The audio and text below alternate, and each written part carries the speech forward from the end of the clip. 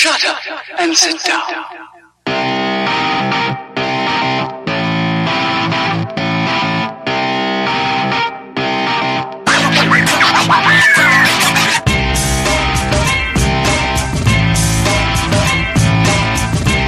You're listening to The Bridge, keeping you connected with all things sports. Here's your host, John Lund.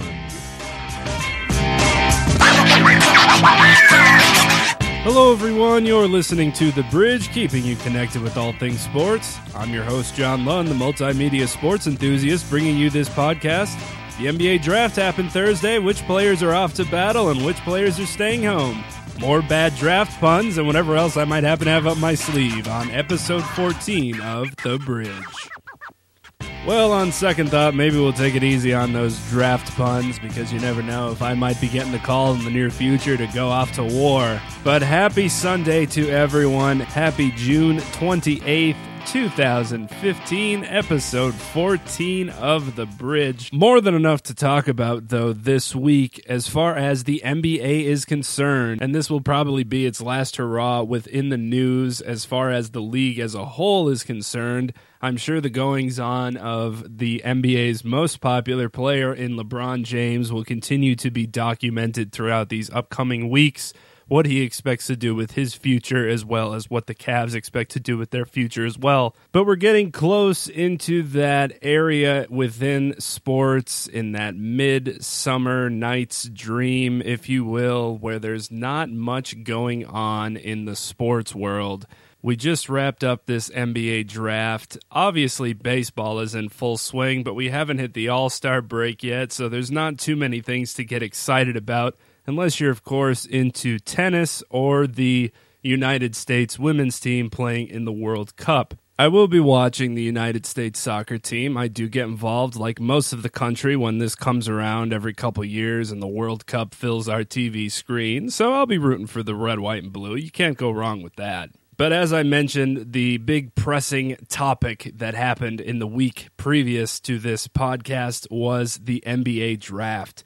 And I'm going to go full bore into this, talk a little bit about the teams that made out and the teams that were a little bit disappointing as far as how they might see themselves going to help with building their future as a franchise. Now, I do have to say, there is one upside, if you will, of the NBA draft, and that it's not too long. It doesn't really drag out too long like the NFL draft does. And every year it happens, I usually forget that it's a one-night thing, and I'm expecting this thing to just continue for the next couple days after the first round, but then they just come on and say, okay, second round, and then before you know it, that's it. It's over. Good luck. Have a good one. So teams really have to be careful, and it is almost a crapshoot in a way after the top 10 picks, maybe even the top 15 picks. You're really just throwing darts at a board, hoping for the best in the later rounds. Sometimes you end up lucky, sometimes you don't. That's why those teams that make trades that give them a lot of draft picks might not really be that impressive, because if the draft picks aren't in the first round and early in the first round, there's really no point in just grabbing players because you're better off just trading for somebody you've at least heard of before. So we had this draft on ESPN. It was the highest rated draft ever for the four-letter network. It was close to last year's draft and closer still to the 2003 draft that had LeBron James, Dwayne Wade, Carmelo Anthony, some token white guy three-point shooter that I'm sure was in that draft as well, as there is every year. I don't remember his name, but that's usually how that goes too. We had Reese Davis heading the way as the lead analyst for this draft and taking charge with what was going on for ESPN. Jay Williams was also an analyst. Jay Billis was also an analyst, as was Jalen Rose. Now, I thought it was a good choice for Reese and both Jays because they follow college basketball and analyze the games throughout the season and throughout the NCAA tournament, so they have a good eye on the college game, and they can really tell you a lot about the players that are about to be drafted, what they bring to the table, what they're going to be able to do for the team they end up with. We know Jalen Rose is a little knowledgeable in college, but he's more of an NBA knowledgeable mind, and some of the things that he did on Thursday night were highly questionable, to give Dan Le Batard and Bomani Jones and Poppy a little bit of a shout out there for their show. If you've never watched it before, please do. Highly recommended. And highly questionable. Boy, these puns, I really need to stop. Anyway, Jalen Rose had a couple interesting comments. One of the things he mentioned is that there's no such thing as a draft bust. He threw out the number of how many players have actually played in the NBA in its entirety, somewhere around maybe 3,000. I'm not sure the exact digits. But basically said it's enough to just get drafted, to play college, to live out a dream, to buy your mom a house, to do all that sort of thing. That's more than enough, and there's really no such thing as a bust. Humorously enough, sitting at that same table, you could argue maybe was a bust as far as the NBA was concerned, and that was Jay Williams, who came highly touted out of Duke and was drafted, ended up with the Chicago Bulls, and was poised for a pretty decent NBA career as a point guard. Ended up getting into a motorcycle accident, and it just derailed his entire career. He was never able to play after that, and no one really knows what would have become of him if he was able to stay healthy because he was such a great college basketball player. Some people would argue that amazing college basketball players who have subpar careers in the NBA can be considered busts. A good example of that would be Christian Laettner, probably one of the best college players to ever play the game. I would say top 5 from at least players that I've been able to watch play or know about. Chris Mad Dog Russo might disagree with me on his program, but on this one, he's top 5. He had an amazing career at Duke, made it to 4 Final Fours, the only player to ever do that, 2 national championships, the list goes on and on. In the NBA, he ended up with a lot of crappy teams. He was drafted to a crappy team, he ended up bouncing around throughout the league, didn't really find his footing until midway through his career when he had some good guys around him. He still was averaging, I think, 15 and 10 or something along those lines, but he didn't really become that superstar that people thought he would have been after his college days were over. So to say that there's no draft bust is just ridiculous, because every fan of the NBA can tell you one player on their favorite team that just didn't pan out and was useless. We might have a couple of those this year. We'll see how things pan out with that. But injuries and lack of desire and inability to develop, definitely big things to make a bust. I mean, look at Greg Oden, who was taken before Kevin Durant. Supposed to be the next shining superstar in the NBA, and he's played maybe a season and a half, 2 seasons most, and however many years he's been within the NBA. He just doesn't have knees. And that's a problem. You need knees when you're going to be an NBA basketball player, and his didn't work, so neither did his career, and he never turned out into the player that everyone thought he was going to be. He did get that ring, though, as a bench warmer for the Miami Heat when LeBron won the title there a couple years back. So good for him. Good for him. The Luke Walton, the Adam Morrison, if you will, of the Miami Heat for that year. So on top of the bust statement that Jalen Rose made, he was also making these player comparisons. And I don't remember if ESPN had done this in the past, but when a pick was made, they'd talk a little bit about the pick. Then they'd throw up a little video about who this player best reminds them of. And they'd throw out anyone they wanted. Jalen Rose was throwing out these veterans, these guys that have been in the league for a long time, Hall of Fame players, comparing them to guys that have just played the college game. And some of them just didn't really make a lot of sense. And some of the current and former NBA players, as well as basketball analysts, were going at Jalen a little bit on Twitter, saying that he doesn't know what he's talking about. And some of those comparisons were a little strange and reaching for the fence for some of them. Probably strange for the players as well that they're getting compared to these NBA superstars or Hall of Famers or other guys within the league that are only a couple years older than them. Obviously, if you're a mainstream player and a superstar in college, you're going to get some comparisons because you're the most talked about player. But for these guys that are going in like the second round, guy he really reminds me of is Tyronn Lue. Nobody got crossed over better than old Tyronn, and that's exactly what this guy's going to do when he gets into the league. He's a heck of a player for that. All right, good. Thanks, Jalen. But the main problem I had with the draft is in its timeliness. One of the things the NFL likes to do during its draft is Roger Goodell hates if anybody tips off what a pick is going to be whether it be on social media or on a different news outlet, those whisperers that are getting all the information before it's actually said live on whatever network the draft is on at the time. And if there was anything lacking in the draft, it was timeliness if you weren't just watching the draft on TV. Because if you follow the draft on Twitter, you were able to know what pick was coming at least one pick in advance of what was currently going on.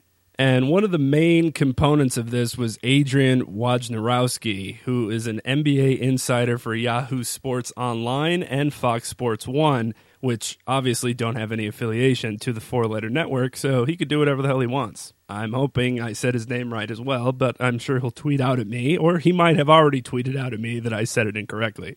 So he's tweeting out the draft picks, he's tweeting out the trades, and like I said, it's one pick in advance, sometimes two picks in advance. He's getting everything up to date, and as soon as it's happening, he's letting everyone know, while ESPN is still analyzing the previous pick and what impact that player will have on their team. Now, I spent the first 5 picks sitting in my car listening to Tom Byrne on Mad Dog Sports Radio, Sirius XM. Subtle shout out there, Tom.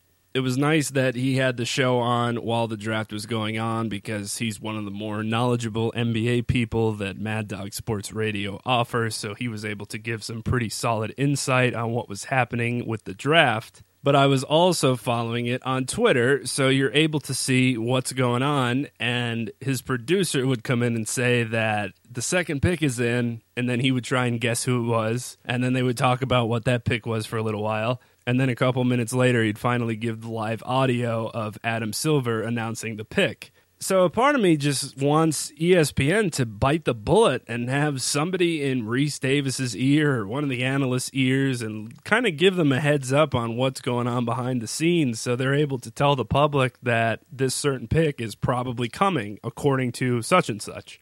I mean, there's nothing wrong of at least attributing who's doing the tweeting or where the information is coming from, because then you won't be wrong if it happens to be incorrect. I was somewhat half waiting for this guy to be wrong throughout the entire draft, but every time he tweeted something, he ended up being right. So there was a little excitement waiting for Adam Silver to throw out who the next pick would be, but in a way, you were kind of just waiting to see if this guy would be wrong, and there was that little like, oh, maybe he didn't get it, but every time he was right. So that sense of excitement wasn't necessarily there if you were also following what was going on social media, because people were figuring things out well in advance of what was happening on TV.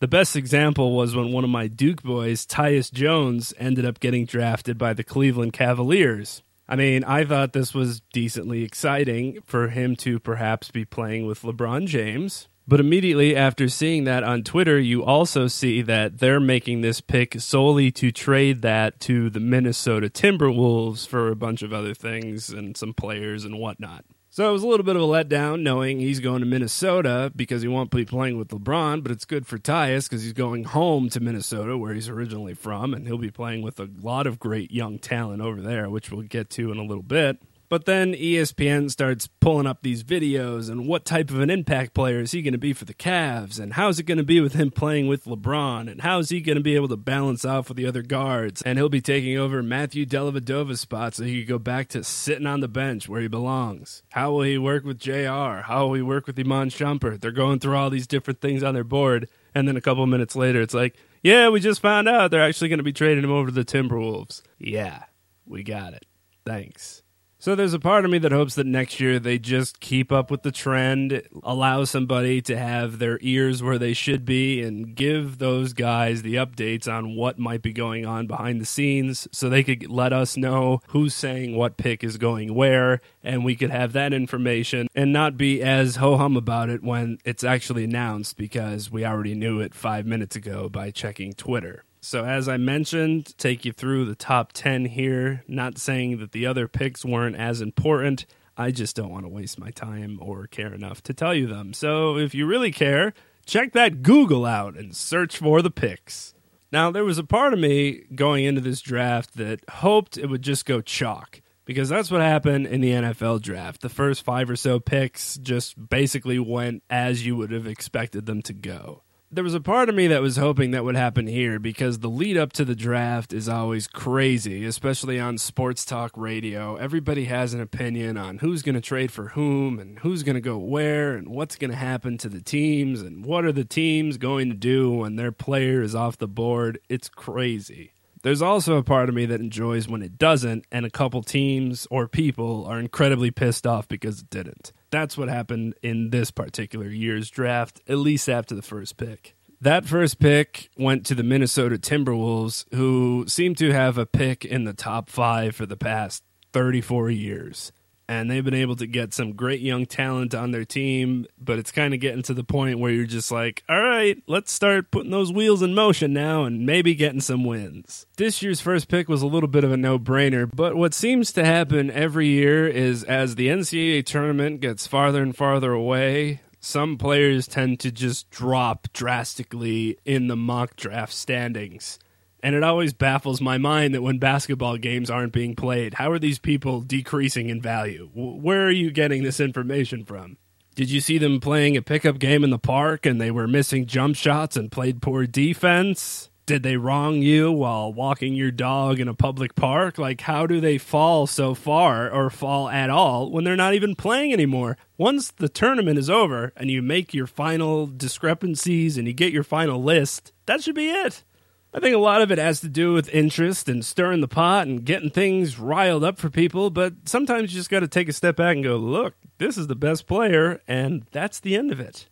If he sprains his ankle going to get the newspaper at his parents' house, or if he doesn't cut the grass for them in a straight line, let's not go crazy. Speaking of cutting the grass in the straight line, Wisconsin's Sam Decker was drafted in the first round at like 19 or 20 or something. There's a picture of him on social media today.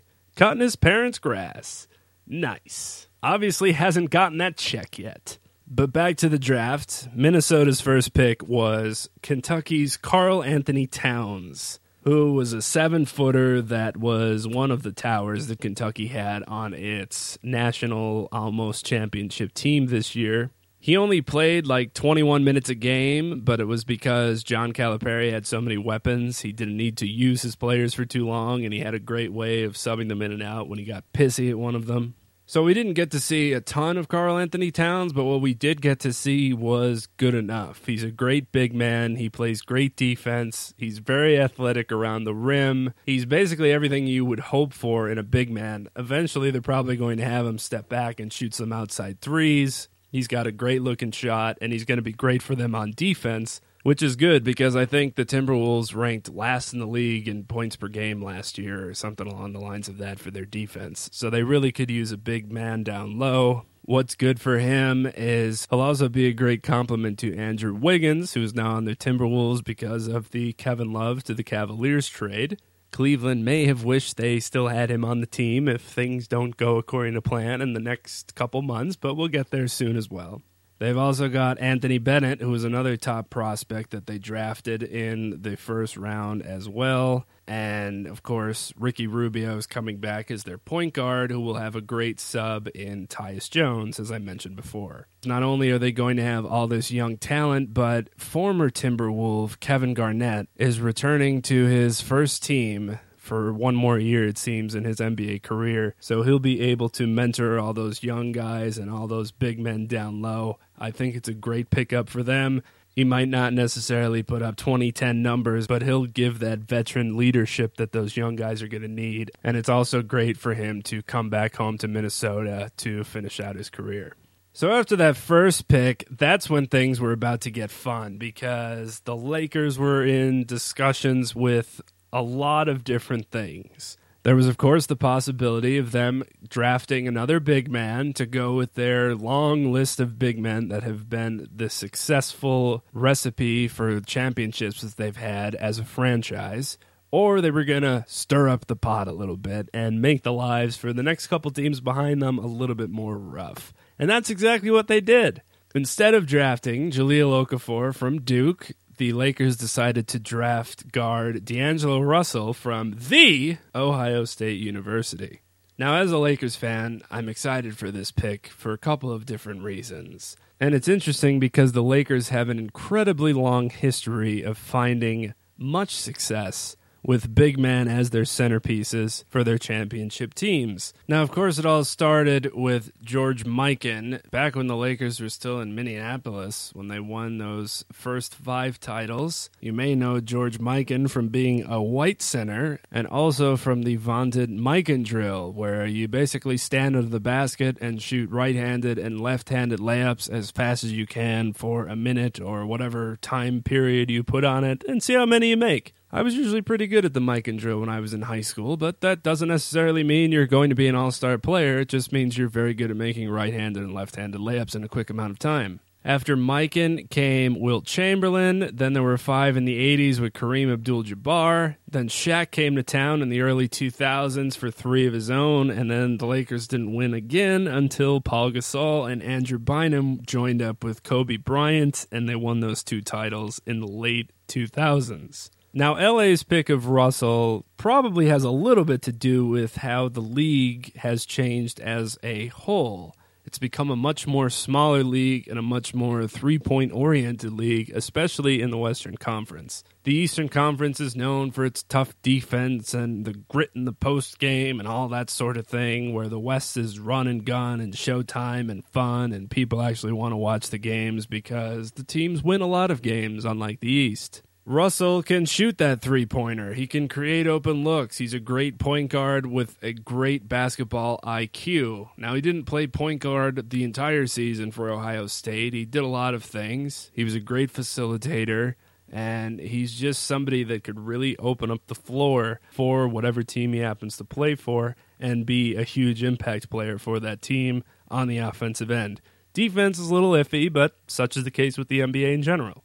Now, by drafting him, the Lakers are basically saying that they're okay with keeping Julius Randle, and that could be incredibly good for what he's able to do with Russell as far as the pick and roll is concerned, because both players were very good at that when they were in college. And it could also mean that the Lakers will be able to play some of that more run-and-gun type of play, be a little bit more up-tempo, bring that showtime back to LA like the days of Magic Johnson and co. But on the other hand, they pass up on one of the best big men in this draft, one of the best big men in college basketball last year in Jahlil Okafor. Now, as a Duke fan, I watched a lot of Jahlil throughout the season and in the NCAA tournament, and he was a great offensive player. He could create, whether it's real down low in the post, he can catch it up high and then back down a player to get farther down into the post. He had quick feet, he had quick post moves. He's going to be a great offensive threat for the Sixers if he stays there. And by the way, spoiler alert, there were times during the game, however, where he would draw a double team or maybe even a triple team and just take a little bit too long to get rid of the basketball. He would allow these guys to attack and get into good defensive position against him and then just kind of bait them there with the ball. Like, you'll never get this. You will never get this. They triple team me and they play defense. They get this. Yeah, that's too much. He was a little slow at times in doing that. I think that was a problem for his offense. I thought he could have been better at times. Now, they don't win the national championship if he's not on the team, don't get me wrong. He shot like 66% from the field, which is, if not the best all time, pretty close to it. He was a great threat in the post. He worked off well with his teammates. The problem is, in the tournament, when he played up against some bigger competition, it seemed like his true colors might have been coming out a little bit, and he didn't necessarily dominate as much as he did earlier in the year against lesser opponents. That's not to say he just didn't have a poor game. Sometimes you do. If you look at what he did in the national championship game against Wisconsin, I think he only ended up with 10 points. But he got into some foul trouble and just didn't really have it, sat a lot of the game. But then when he did score a couple baskets, they were in crunch time and really helped out the team. So even though the scorebook says 10, they were pretty important baskets when they did come.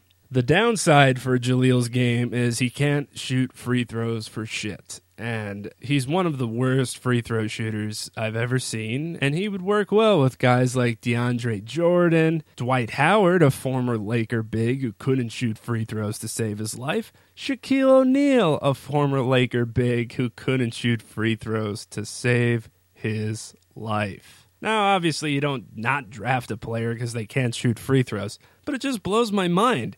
What are you doing in your spare time, dude?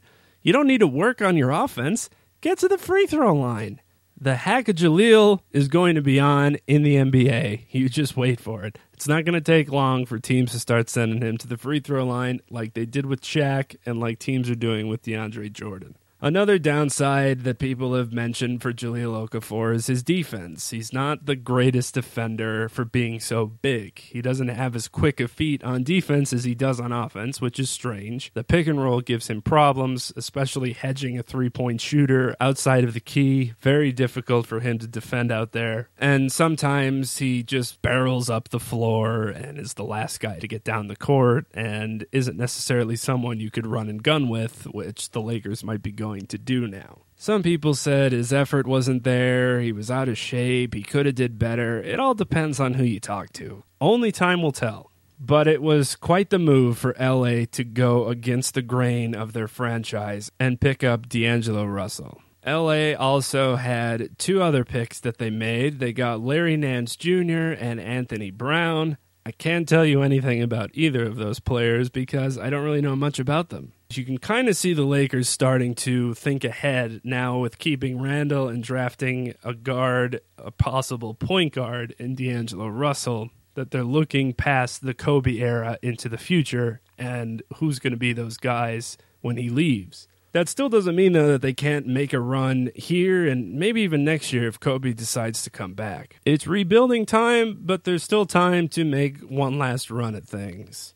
And because LA didn't go with a big man in the draft, they're going to be trying to go after one now in free agency. And one of the big names is LaMarcus Aldridge, who announced that he's going to be leaving the Blazers and not returning back. Early rumblings say that the offer of $80 million over 4 years is on the table for LaMarcus Aldridge.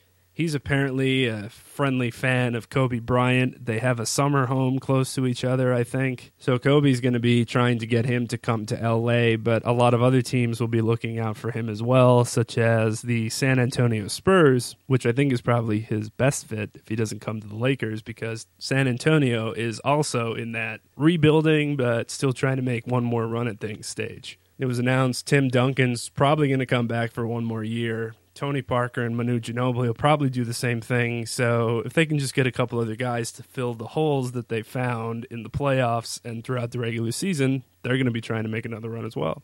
Now for the Lakers, there's a couple other free agents out there I mentioned earlier in the show. Kevin Love is a free agent. They're definitely going to go after him.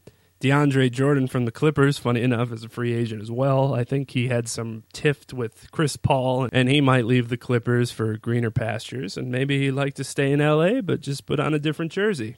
There was also a possibility that Rajon Rondo would come to LA, but that might not be as strong now that the Lakers signed D'Angelo Russell. Kobe's a huge fan of his. Rondo was a huge fan of Kobe's, so at the time, it seemed like that was going to happen.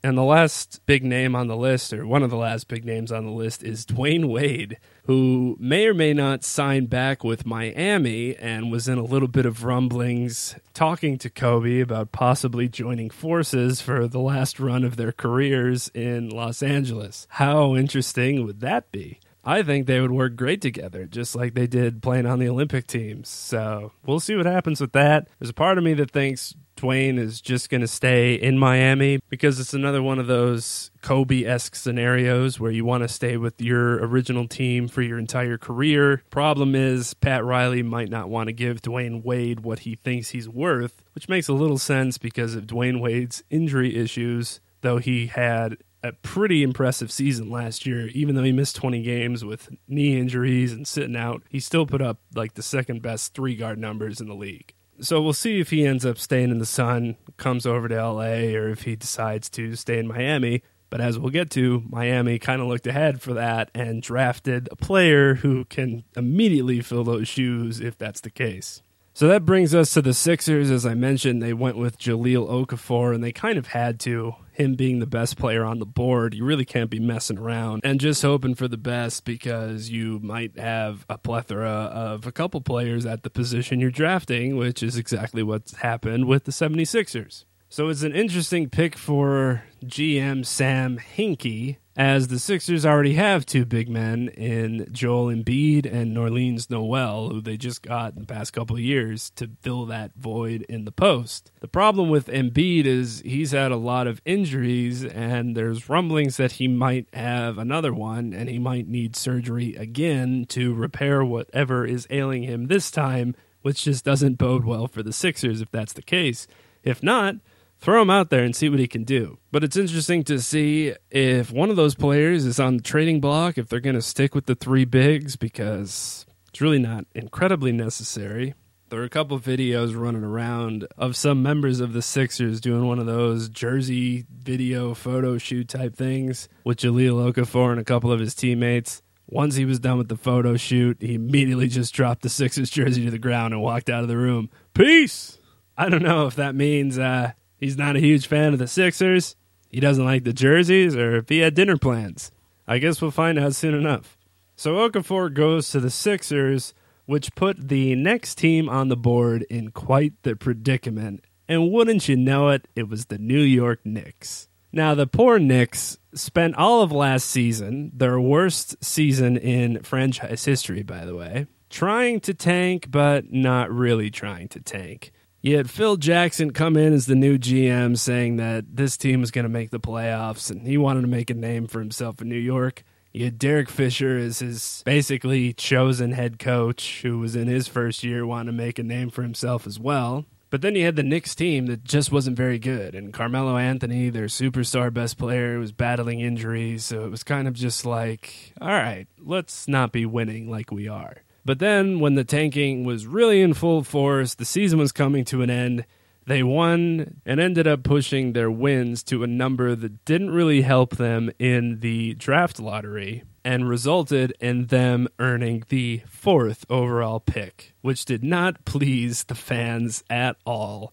Thankfully, Derek Fisher wasn't harmed, at least not that we know of. So the Sixers lucked out with the 3rd pick. LA lucked out even more with the 2nd, and then number 1, of course, went to the Timberwolves again. So a lot of pressure on the Knicks coming into this draft, a lot of pressure on Phil Jackson. Who were they going to go with? Who was going to fall for them? Would they trade up? Would they trade their pick? Oh, God, what was going to happen? I mean, best case scenario for them, Karl Anthony Towns goes first, the Lakers shock the world, take Russell 2nd, and then the Sixers don't take Jahlil Okafor 3rd because they don't need a big man. But who the hell else were you going to pick? It's not like there were these amazing names left. I mean, granted, they could turn into amazing names, but there was a lot of European players who haven't necessarily panned out in the past, 2 decades. Or you could take a reach on a player that needs a couple years development and see what happens. They chose to not do that and took Okafor, which means the Knicks were forced in a way to take one of those players that could possibly develop into a very good NBA player. That player, of course, is Latvia's own Kristaps Porzingis. And God bless the New York radio market who have to deal with the callers who are going to be bringing up this kid and butchering this man's name like there's no tomorrow and no end in sight. Hopefully I have it right, and if I don't, I'm not going to say it too many more times so I don't continuously get it wrong, but I'm pretty sure I'm all right with Porzingis, or Porzy to his friends. So maybe we'll just call him Porzy. Good old Porzy. Shout out, though, to Commissioner Adam Silver for getting this name right, unlike when NFL Commissioner Roger Goodell mispronounced Marcus Mariota's name, even though he was going to be the 1st or 2nd pick of the draft this year. Well done, Raj. So the Knicks and Phil Jackson go with Porzingis, who's a 7-footer. He can shoot threes. He's a little bit like Dirk, but he doesn't really eat as much. As Colin Cowherd said on his show, he looks like breadsticks with tennis shoes on. And that's about as good of a visual as you need. So if you close your eyes and think you're at Olive Garden, eating their glorious breadsticks, just put some shoes on the bottom of that and stretch it up to 7 feet and you got Porzingis. Now, he does potentially have the talent to turn into an amazing player. The problem is, it's probably not going to happen overnight. For the Knicks, that's a bit of a problem because Carmelo Anthony isn't getting any younger, And he was promised by Phil Jackson that they're going to bring in these great players, they're going to build around him, and they're going to go for an NBA championship. Kind of hard to do that if you have a player that you need to develop for the next couple seasons. So you've got this kid that's got a little bit of a chip on his shoulder. He's happy to be in New York. He wants to play for the Knicks, which is interesting to say after what happened when he was drafted. Because when Adam Silver read his name, the Knicks fans, and there were a lot of them because the draft was held in the Barclays Center in Brooklyn, so they didn't have to go far, just booed and booed and booed. The collective gasp and then boos from the audience was unbelievable. And typical New York Knicks fans just beside themselves in anger, immediately hating everything and everyone for this pick with some kid whose name they didn't know a week before the draft started. There was some preteen kid that they were showing on TV just booing with tears streaming down his face. This kid openly weeping at the draft because the Knicks drafted Kristaps Porzingis like this was it. They took his family, they took his friends, and they drafted Porzingis. This kid's never felt sorrow like this before. But I mean, once the dust settled, and it has, shockingly enough, it's settled, it could turn out to not be as bad as it originally seemed. He might need a little work, but there's potential there. And for the Knicks, maybe they go ahead and trade Carmelo Anthony and get him out of town. If they're really going to start rebuilding, get some more younger guys to put the icing on the cake for this rebuilding process, because there's only so many years you can rebuild in New York without people setting the city on fire. I mean, the Knicks haven't had success since Willis Reed, so fans are a little bit anxious to get things off the ground with their beloved franchise. Now for the 5th pick, the Magic took Mario Hezonja. I don't know if I'm saying that right. Hezonja, I don't know what his name is. He's from Croatia. I don't know anything about him. Hezonja, I don't know. You let me know what it is, even though it won't make a difference. Let me know if I have it right or wrong.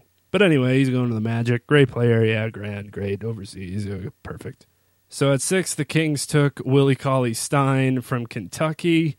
He could help DeMarcus Cousins because of the way he plays defense. He's well known as a defensive specialist, another big man who can play a lot of defense but isn't really great on the offensive end.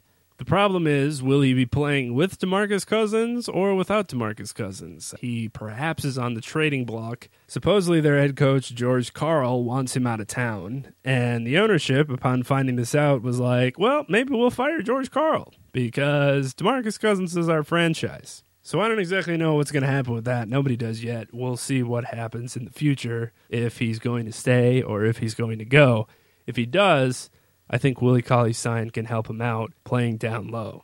Then at 7, the Nuggets took point guard Emmanuel Mudiay, who skipped college to go play a year in China. Supposedly he's a great point guard, or could be a potential great point guard on the offensive end for the Nuggets, so yippee-yi-yo. The 8th pick went to the Detroit Pistons, and they took Arizona's Stanley Johnson. He's a great defender, but apparently he's not too great on offense. So maybe the Pistons are trying to go to their late 80s roots and just get these brute defenders on their squad again and make another run for an NBA championship. At 9, Michael Jordan's Charlotte Hornets took the Naismith Player of the Year in Frank Kaminsky from Wisconsin, which was a little interesting at 9 because they passed up on who I'm going to mention next and who they probably should have taken, because he could probably help their team out a lot more than Frank the Tank, who had nice tank decals on the inside of his suit. Now, Charlotte already has Cody Zeller, and if you put Frank Kaminsky and Cody Zeller in the same room and tell them to shoot around at a basket, you're probably not going to see too many differences as far as their game is concerned. They both kind of like to shoot outside. They both need a little bit of bulking up to do. They're both going to be decent in the NBA, but not great. So it was confusing that Charlotte decided to go that way, considering what offer they had on the table from the Boston Celtics, who were making a hard push to get that same player that Charlotte ended up passing on, who ended up going in the next pick. The Celtics wanted Justice Winslow, who ended up going to the Miami Heat. They wanted him so badly. They put together a trade package that would have featured as many as 6 draft picks, including 4 potential first-rounders for both this draft and in the future, all to just get Justice Winslow at 9. And then Charlotte was like, nah, we good. For whatever reason, Michael Jordan just had a soft spot for Frank Kaminsky and just wanted him for the entire draft. Pleasantly pleased he fell to him, which means the Miami Heat were given the gift of Justice Winslow at 10. Justice Winslow, of course, a great Duke player during their national championship run. He's very talented. He's very athletic. He's very good on both sides of the ball. And what's good for Miami is that if Dwayne Wade does decide to test free agency and eventually leaves, he could fill his shoes immediately. If Dwayne Wade doesn't leave, Justice Winslow will be able to learn from him for the next however many years and develop his game under one of the best guards to ever play it. Pretty much a win-win for Miami and a great pickup in Justice Winslow. And lastly, I just wanted to mention a quick shout-out to collegiate baseball and more particularly the University of Virginia Cavaliers baseball team. The College World Series wrapped up last week, and Virginia ended up making it back to the College World Series for the second straight year in a rematch against Vanderbilt. What are the odds? Well, this year, not good, because Virginia was a very young team. A lot of their players got drafted. A lot of younger guys coming to the team, a lot of freshmen. They had a lot of injuries this season, and it wasn't even certain they were going to even make the ACC tournament. Nonetheless, make it back to the College World Series. They had to come back in both super regional games. They lost the first game of the College World Series, just like they did last year. Ended up winning Game 2. Actually shut out Vanderbilt, and I think was one of only 2 teams to do so in the entire season, so that was impressive. And then ended up winning Game 3, 4-2. To win the first College World Series in Virginia history and the first in the ACC since 1955. They were the 3rd team seeded 3rd or lower in regional to win the College World Series since the tournament was expanded to 64 teams in 1999. Needless to say, after they won, they indeed partied like it was 1999. All right, not only is that enough horrendously produced pop culture references in this show, it's also the end of the show. You can check out more episodes of The Bridge at www.londonbridge.com. That's LUNDINBRIDGE. You can also follow me on Twitter under that same Twitter handle at London Bridge. And please subscribe to the show on iTunes through my website as well. You can also search for it on iTunes under The Bridge. We'll finally get into baseball next week, as well as where we stand with the All-Star Game, other standings throughout the league, and whatever else I happen to have up my sleeve on The Bridge, keeping you connected with all things sports.